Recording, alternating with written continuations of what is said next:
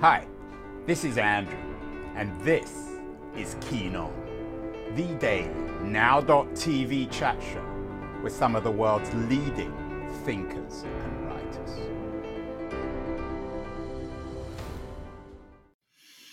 Hello, everybody. It remains December the 20th, 2021. Last hour, we were in Vienna talking to the professor of sociology at the Central European University, Dorrit Gever, about new authoritarianism in Europe. Vienna, of course, is traditionally associated as the home of psychoanalysis. So we were talking about 21st century politics. This hour, we are talking psychoanalysis, but not in Vienna. Rather than Vienna, we are going to Nashville, of all places, to talk to my guest today, who is not only a poet, but an authority on psychoanalysis. Her name is Kate Daniels. She's the author of a new book called Slow Fuse of the Possible, a memoir of poetry and psychoanalysis, bringing these two P words together. And I'm thrilled that she, as I said, is joining us from Nashville, Tennessee. Kate, welcome. Thank you. Thank you for having me. Hello from Nashville. So is Nashville the new home of psychoanalysis? Have you replaced Vienna? Absolutely not. So there's not a huge circle of psychoanalysts here, or people particularly interested in clinical psychoanalysis. I teach at Vanderbilt University, which is in Nashville. So there's a whole, sort of cadre of colleagues who are interested in theoretical applications of psychoanalytic theory. But you'd have to go to Chicago to get to the closest center of psychoanalytic real energy and excitement traveling from Nashville. Chicago, to some extent St. Louis, Washington, but not Nashville so much. Kate, your book, as I said, brings together your new collection of I don't think it's a collection of poetry, but it's a memoir, Slow Fuse of the Possible, a memoir of poetry and psychoanalysis. These two P words don't normally coexist in a book or in a life. How did you bring these together? What came first, the poetry, or the interest in poetry, or the interest in psychoanalysis? Well, the interest in poetry, and also I should add a disclaimer. You said at the beginning something about that, I was an expert on psychoanalysis. I'm not. I know way more about poetry than I do about analysis. I know. Well, okay, don't underplay yourself, and you don't want to tell people you're not an expert because they're all going to switch off now. I mean, Freud wasn't an expert on psychoanalysis either. Well, he made it all up, didn't he? So he invented it, so he can proclaim himself the expert. At any rate, poetry came first. I mean, I've been interested in poetry. One of those sort of geeks who started writing poetry as a little child and never stopped. It's been my life's profession, teaching poetry as literature, teaching people to write it.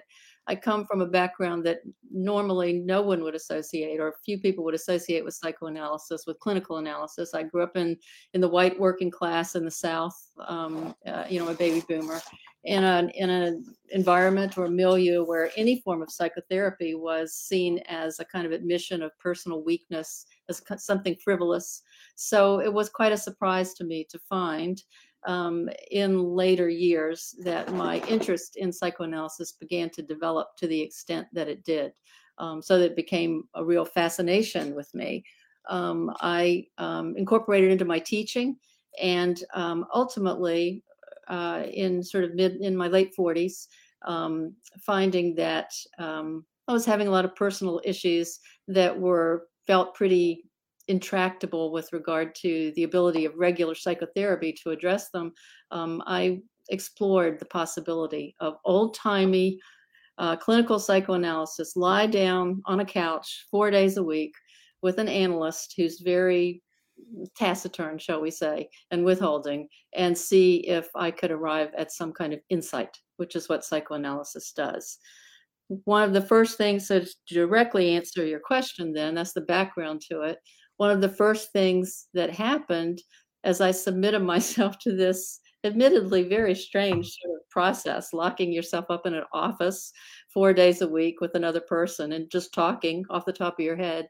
One of the first things that happened was I began to notice that what shall we say, the psychic sort of state that I entered into when I was doing this felt very similar to the way that I felt when I was writing poems, something that I'd been doing actually since I was 5 years old. And, as a poet and also as a literature professor, I was very used to listening to my own utterance, listening to the utterances of others, analyzing texts of various kinds or another. And so it was almost like I was on two tracks. I was doing the analysis, but there was this other part of me that was taking advantage of the sort of technical skills that I had accrued over the years as a poet and as a literature professor, and working on the process of clinical analysis. So I took copious notes and ultimately ended up writing this book. Some of your critics, and they're generally very positive, have described your work as erotic. There's a certain intimacy to your work. Is that intimacy? Is the intimacy of poetry and the intimacy of psychoanalysis, are you suggesting that they're essentially the same things? I think that there are deep connections between them. They're both endeavors that are very language-based. People who are not comfortable with using language typically are not going to make much progress in psychoanalysis. They can, but you have to talk. I mean, that's Freud called it the talking cure, right? You have to talk. You have to be interested. Like we're doing now. Is this psychoanalysis? No, this is not psychoanalysis. Too many people might be watching. Even if one other person is watching, it's too many people. Can't you have family psychoanalysis? Is that a contradiction in terms? I have never heard of such a thing. Or group psychoanalysis. So, in all seriousness, Kate, what's the difference between psychoanalysis and the kind of therapy that is increasingly taking hold of our culture? You mean regular old psychotherapy? Yeah. Yeah. Well, so, there will be lots of different opinions on this, but psychoanalysis is one-on-one. It is one analyst and one analysan. It is extremely deep, intensive, and typically lengthy therapy. It is insight-oriented, so that the idea is for the analyst's role is to sort of try to create a situation in which the analysan, the patient, can arrive at and articulate their own discoveries. A lot of times in psychotherapy, you have a therapist who might guide or lead the patient, might make suggestions actually. Why don't you try doing this? Maybe this means this. That's not what's happening in the kind of psychoanalysis that I was in. And typically, again, in the kind of analysis that I was in, the frame is extremely austere and withholding. So there's not a feeling of warm relationality, at least at the beginning in analysis. That can develop over time. But in regular old psychotherapy, if there is actually such a thing, warmth of feeling, a feeling of fitness and connection is typically one of the most important things that people have to think about when they decide to go into psychotherapy. Not necessarily the case in the kind of analysis that I underwent. That's why I call it old-timey. It's a model, I think, that is increasingly disappearing. But at the time I did this, it still existed. Psychotherapy seems to me, and again, this is sort of throwaway remark, so please correct me if I'm totally wrong, but psychotherapy seems to me to be a search to reify the self, whereas perhaps you're suggesting with psychoanalysis that it's a way of chipping away at the self, of questioning the self, of wondering about the self. I'd say that what you said, your definition of psychotherapy, a way of reifying the self, is very applicable to psychoanalysis. Psychotherapy seems a little bit less intense to me. It's more obviously supportive, or at least it can be. Psychoanalysis is very intense. Which is not to say that psychotherapy isn't, but it can be very scary. Can I read you a paragraph from the intro here that says Of something? course, absolutely. I'd love you to read that. I'm more articulate on the page than I am talking one-on-one. Okay, so this is two sort of long paragraphs. This is from the foreword. Anyone who has seriously pursued either poetry or psychoanalysis is well aware of how compellingly difficult each of these different endeavors is. Both disciplines require the self-willed destruction of ingrained or internalized beliefs, attitudes, habits, and ways of thinking, speaking, writing, and imagining that have become counterproductive in life or in art. While it may be fairly common to think of psychotherapy as requiring mental stoicism, it may be less well known that writing poetry also requires courage. I once sat on a panel of poets with the Pulitzer Prize winner Yusef Komunyakaa. In the course of discussing the use of creative writing in healthcare settings, which is something I did for years, I spoke of poetry's healing aspects. Komunyakaa took the microphone to insert a terse comment. I don't know about you, Kate, he said, but I find that writing poetry is often very frightening. Of course, he was right. Rummaging about in the unconscious, which is the job of both creative writing and psychoanalysis, can be downright terrifying. More than anything else, perhaps, it requires the ability to withstand unpleasant thoughts and feelings about the world, oneself, and others. George Orwell, in his famous essay, Why I Write, described his precocious awareness that he was destined to become a writer when he recognized, at age 8, that he was unique among his acquaintances for possessing not only the requisite facility with words, but more importantly, the psychological power of facing unpleasant facts without collapsing internally.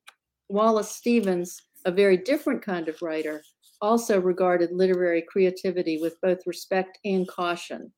Poetry, he warned, is a destructive force. If poetry is a destructive force, Kate, for the writer, what about for the reader?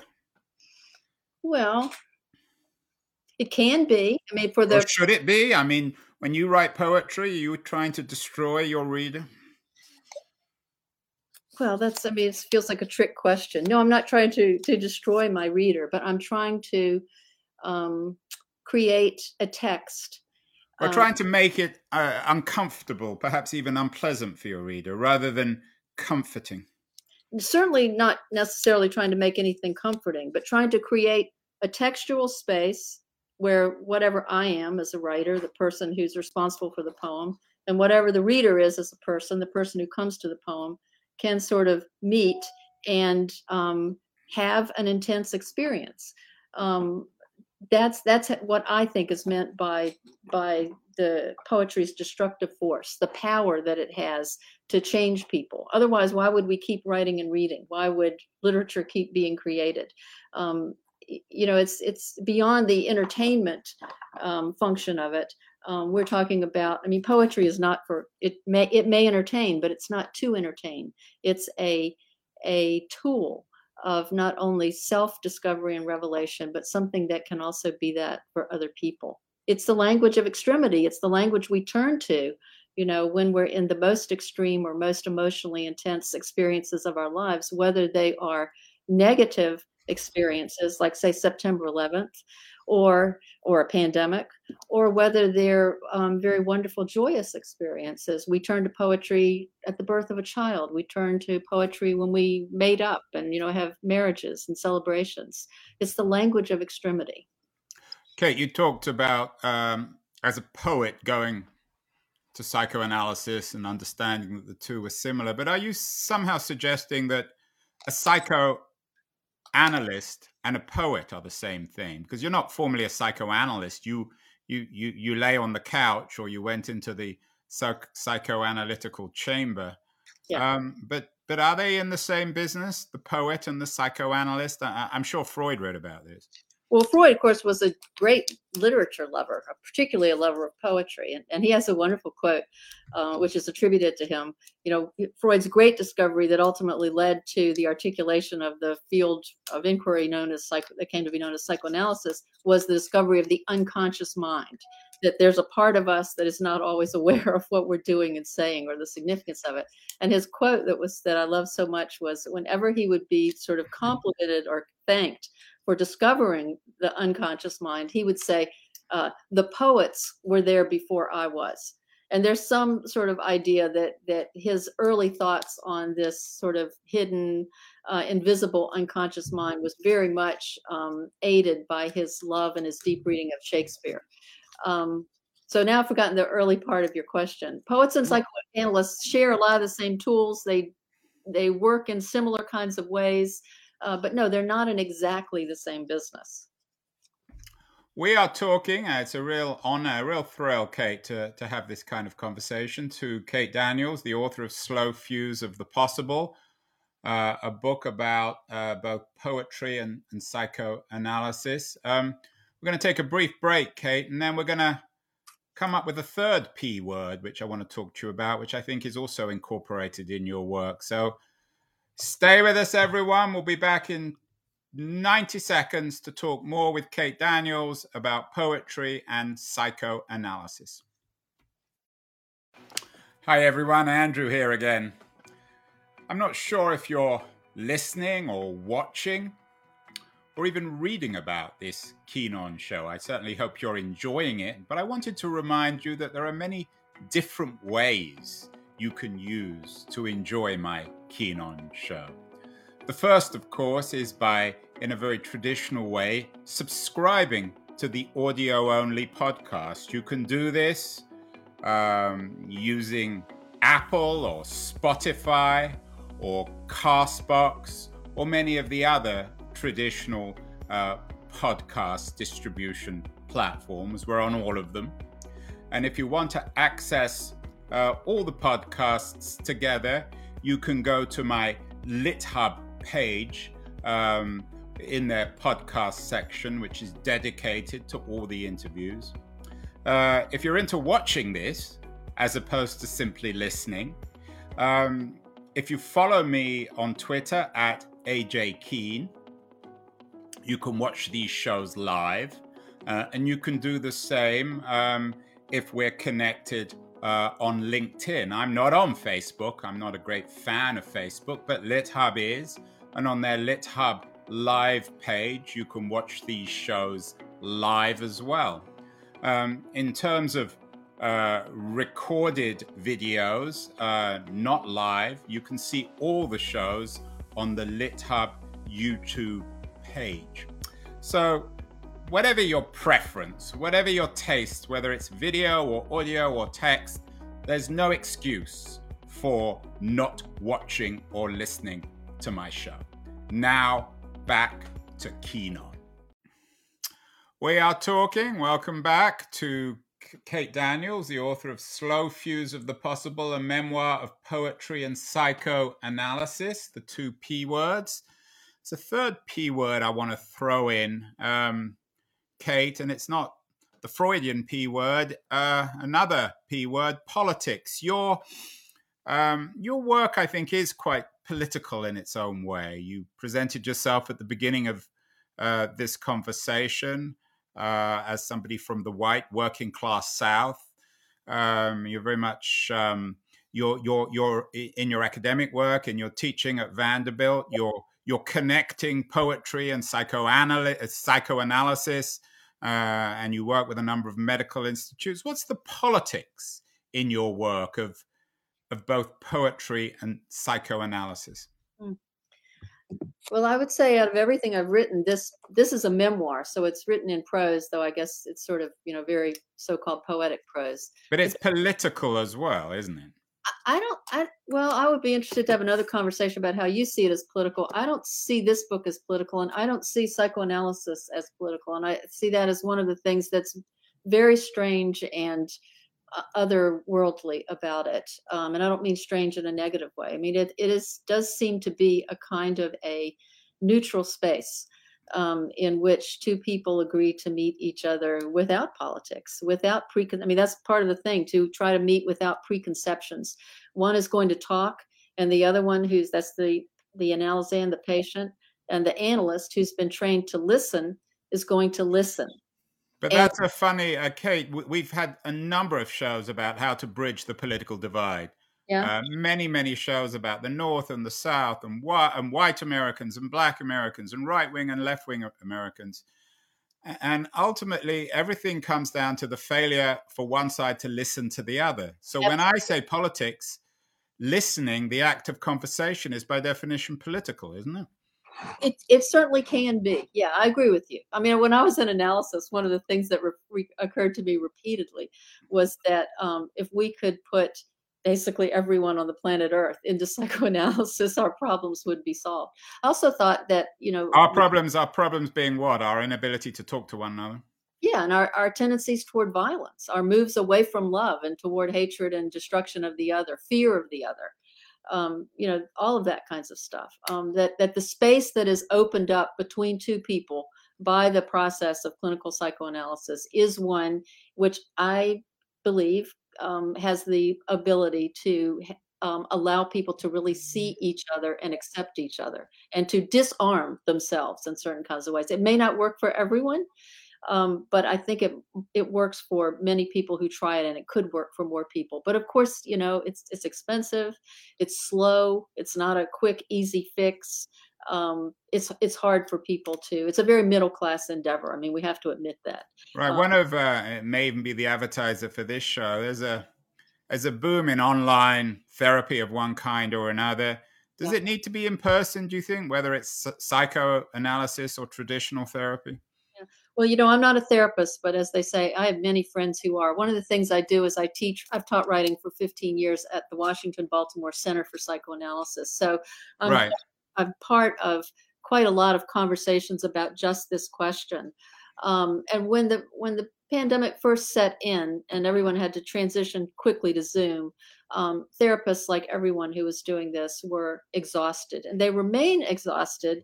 And my sense was, from the conversations I was part of it, that at the beginning, in general, therapists thought this was just a kind of stopgap measure. Thank God we have it, but it's really awful, and it's the second best to what can be achieved in person. But over these past 2.5 years, what I am increasingly hearing is that virtual therapy, Zoom therapy, whatever, works for some patients for a variety of different kinds of reasons. Sometimes practical reasons, childcare. Other times something about the, what has brought the patient to therapy in the first place. So it seems to me that it's an addition to the toolbox of psychotherapy that we should welcome. So is it different? I choose to do my personal therapist, who is not an analyst, sees patients both in person and virtually, and I choose to do it in person. I like it better that way, but I'm a highly relational person, another kind of person, not structured with the same brain chemistry as I am, might find it much more productive to do it virtually. Well, Kate, we've done a number of shows about race in America, the thing that seems to be more than anything else tearing the country apart, or has done since its origins. You're talking to me from Nashville, from the South, of course. You introduced yourself, as I said earlier, as a descendant of white, working class Southern people. How can psychoanalysis help with this terrible, tragic racial division in America, and of course the legacy of white racism? Yeah. Well, this is far too big a question for me to answer. I don't know. I'm as depressed and despairing as many people are. Well, you can begin. I'm not looking for a single answer, but I mean, we've already talked about it in a way. A psychoanalysis is about two people getting together to talk and listen. And now there's just shouting and screaming and insulting. And these kinds, the thing about analysis, one of the things that's so interesting, the structure of analysis is, okay, you're going to go, I went to see my analyst 4 times a week for 45 minutes each time, preset times. I had to be there. If I was a minute late, I was a minute late. I lost that minute. If I couldn't come, I had to pay anyway. So you have this form. You have to insert yourself in it at exactly those times every tab. If you're in the middle of talking about something when the session gets to 45 minutes, tough luck. The session is over. The analyst says something like, "That's it for today. See you tomorrow." And you have to get up off the couch and go out there, all in a turmoil. You have to learn to deal with yourself. It's very, very, very hard, and it's very, very, very slow. And so, how do we get to a point So it's the opposite of social media, the speed of social media. in this world, how do we get to a point where we can achieve a state where we're listening truly, or at least trying to listen to each other, when with Twitter, and everything else that's going on? So I don't feel hopeful about it, and I don't understand where we're going. But I'm grateful that there are so many therapists and analysts who are dedicated and devoted, and make these opportunities available for people who can access them. Okay, we have the slow food movement. We have slow tech movement now, or slow anti-tech movement, perhaps. I mean, by definition, both poetry then and psychoanalysis are slow. There's no such thing as fast poetry or fast psychoanalysis, I would assume. Exactly. Yeah. Well, there are some Twitter poets who like to do it fast. Yeah. Well, I don't know if that's a contradiction in terms. It seems to me, Kate, as if America is suffering a condition of especially when it comes to race, anti-poetry, in that people are using other language. Trump is a master of this, using other language to talk about stuff that everyone knows really what he's talking about. Can poets and poetry help us use language to tell the truth rather than the dog whistle politics, particularly on the right, but perhaps on the left as well in America today? Yeah, absolutely. I mean, that's one of the jobs. That's one of the social functions of poetry, right? To tell it like it is. Although Emily Dickinson would say, "Tell all the truth, but tell it slant," because if you tell it too directly, then people, at least a lot of people, may be turned off and not able to listen to it. They won't be able to take in the intensity or the brightness of what's said. But I do want to point out that despite what sounds like my pessimism about the sort of political situation, with regard to what you're specifically asking me about race and that as part of the content, racism as part of the content of poetry, we are in an incredible renaissance moment right now in contemporary American poetry, in which there are extraordinarily talented and productive young poets and mid-career poets who are fully embracing this aspect of conversation that we need to have in American society in general. In lots of ways, there's been a big part of American literature historically that has been opposed to bringing political utterance directly into poetry. There always have been some poets who have done it. Robert Bly, who just recently died, was very much, a politically outspoken poet. But in general, there's been almost this kind of sniffy attitude about bringing it in too directly. That's not the moment we're living in now. And it's we're living in a moment which many of us feel is incredibly urgent for all kinds of reasons. Our race situation, the climate situation, our pandemic situation. But I'm here to tell people who don't ordinarily read poetry, contemporary American poetry, this is being handled and processed and articulated in amazing ways, unforgettable ways in our poetry right now. And on more people, I take your point about the poetry community becoming more political, focusing on race and these other important issues. But are more people reading poetry? It's always attracted quite a small audience, and I've sometimes wondered whether it's preaching to the choir, that the people who do it and the people who read poetry pretty much agree on everything in the first place, and the people who should be reading poetry are on Twitter or watching Fox News. Well, one of the frustrating things about the digital world we live in is that you can sort of find different stats to support what you're saying. But my understanding, from having looked at this several times, is that significantly more Americans are buying. So we're going to assume they're reading volumes of poetry. And then when you see the phenomenal success and celebration of someone like Amanda Gorman, who was there, and you can see that more people. Do you like her? Do you think she's good? I think she's a brilliant young person. Yeah, she's very young. She'll grow as a poet. But yes, of Well, course. that's Kate Daniels' way of suggesting that she has some reservations about Amanda Gorman. And I wanted to actually talk a little bit generationally, Kate. You and I have a similar age, slightly older, although hopefully not too old. Um, there seems to be a generational quality to our culture of therapy. You teach at Vanderbilt, so you spend a lot of time with younger people. I've got kids, I don't teach. Is there something going on generationally when it comes to our culture of therapy? Is a younger generation even more sort of psychologically traumatized than our generation, or am I just imagining things as an old fart? Well, I mean, you're English, I believe, but my American generation was pretty damn traumatized by the Vietnam War, I have to say, and But not traumatized. by everything. Not, I mean, perhaps by the Vietnam War, but not by getting up in the morning, not by switching the computer on, not by going out, which seems to be the Let's do it. condition of this new generation, younger generation in America, who are flocking to therapy, particularly traditional therapy, but also, I would guess, psychotherapy.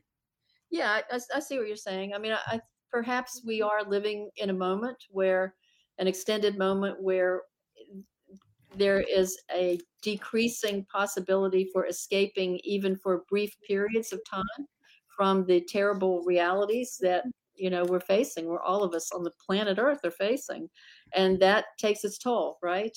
That people can't survive like that. We need periods of rest and reflection, and that's increasingly hard to get in this world we live in. Yes, you're right. In the 70s, the 60s, we were not sunk in it perpetually in the way that we are now. But this sounds very pessimistic. As the sort of stress and trauma has built up over the decades, um, other things have built up alongside it that are there for our assistance. Psychopharmacology has made extraordinary advances in terms of medications for depression and bipolar, things like that, and therapy service, psychological services for schools. Are you worried about us drifting into a Huxleyan Brave New World where everyone is on one kind of medication or another As in far terms as, of cheering them up and everyone is almost too happy? far as I'm concerned, everyone's already on some kind of medication or other. So I don't think we're too far away from that. I say that laughing, but it's not particularly funny. I mean, how many people do you know who are not on some kind of medication that has, if not direct effects on their neural states, then has side effects of that? Yeah, I think I'm probably the only person, and that's why everyone considers me, especially my own children, to be so weird. Well, that's another thing. I'm actually not on any kind So of you medication. and I are the last two people left in the world not on medication, Kate. We're the weirdos, right? That we're the weirdos, and our general practitioners should be very proud of us and proud of their work with us as well. Well, I'm all in favor of a new prohibition movement against alcohol. Perhaps there needs to be a new prohibition movement against psychomedication as well. Do you think there's some mileage in that? Some No, potential? no, no. Mental illness is far too serious an illness, and there's far too much research that shows that it can be efficaciously addressed with all kinds of medications. No, I had a grandmother who suffered from psychotic breaks and schizophrenia, and I have a child with bipolar.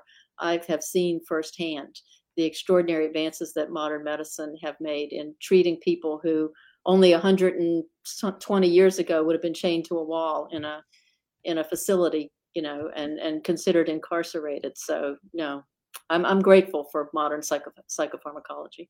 Okay, you seem to me a cheerful pessimist, and I'm assuming that your work as a poet and your experience in psychotherapy has helped that cheerfulness, even if you're not necessarily hopeful about the future of the world. You've remained cheerful. Is that fair? I'm not sure if your work is cheerful. It's profound. It's beyond pessimism and optimism. Slow Fuse of the Possible, a memoir of poetry and psychoanalysis. Do you pride yourself on your optimism or an attempt to be optimistic? I don't pride myself. I don't think of myself as necessarily optimistic. I certainly don't think of myself as cheerful. I fight my own sort of pessimism. My work is not cheerful, but I have to admit, bizarrely, for someone who's so interested in psychoanalysis, I am a person of faith, described in the largest way possible. I believe that there's something larger than human beings, and there's some reason for being here. And we may not know it while we're here, but it's worth the struggle to try to live with appreciation and gratitude for this human life that we share, and for the extraordinary gift of loving other human beings. That's the end, the begin and the end all for me is loving other human beings. So, and that's the gravity of your work. And it's a real honor, Kate, to have you on the show. Slow Fuse of the Possible, a memoir of poetry and psychoanalysis by Kate Daniels. I think one of America's leading thinkers trying to bring these two worlds together. It's really lovely, Kate, to have you on the show. You're talking to me from Nashville, Tennessee in late 2021. In addition to your book, what else should people be reading in these strange, dark times in American history? well, you asked me that question before, and the first thing that came to my mind is a little book that I keep on my reading table that I look at every morning, and it's by Thich Nhat Hanh, called How to Love. And we were discussing in our conversation, how do we get people to listen to each other? This little book might be one way that some people can figure out how to begin to approach in their everyday lives. So that's very important to me. I can tell you some other books I'm reading. Do you want to hear those? I'm reading 2 books of poetry at present. One is by the poet Michael Collier, called The Missing Mountain. And this is, I think, a selection of selected poems. And then another by a poet named Lisa Russ Spar, called Madrigalia, also a selection of selecting poems. And then, because I have an ongoing, almost obsessive interest in Emily Dickinson, I tend to read new books as they come out. This is a fairly new one on Emily Dickinson, called These Fevered Days, 10 Pivotal Moments in the Making of Emily Dickinson. But as far as addressing our present moment, how to love. How to love. That's what we need to do. We need to love. Well, you summed it up. Can't say any better than that. How to Love. Kate Daniels, author of Slow Fuse of the Possible. I think you're helping us figure out how to love too in your own way. Real honor, Kate, to have you on the show. Keep well. Happy holidays. Happy New Year. And I'd love to have you back on the show in 2022 to talk about ways that we can make the world a better place and help us love one another. Thank you so much, Kate. Thank you, Andrew, so much for having me. I really appreciate it. Thank you. Happy holidays.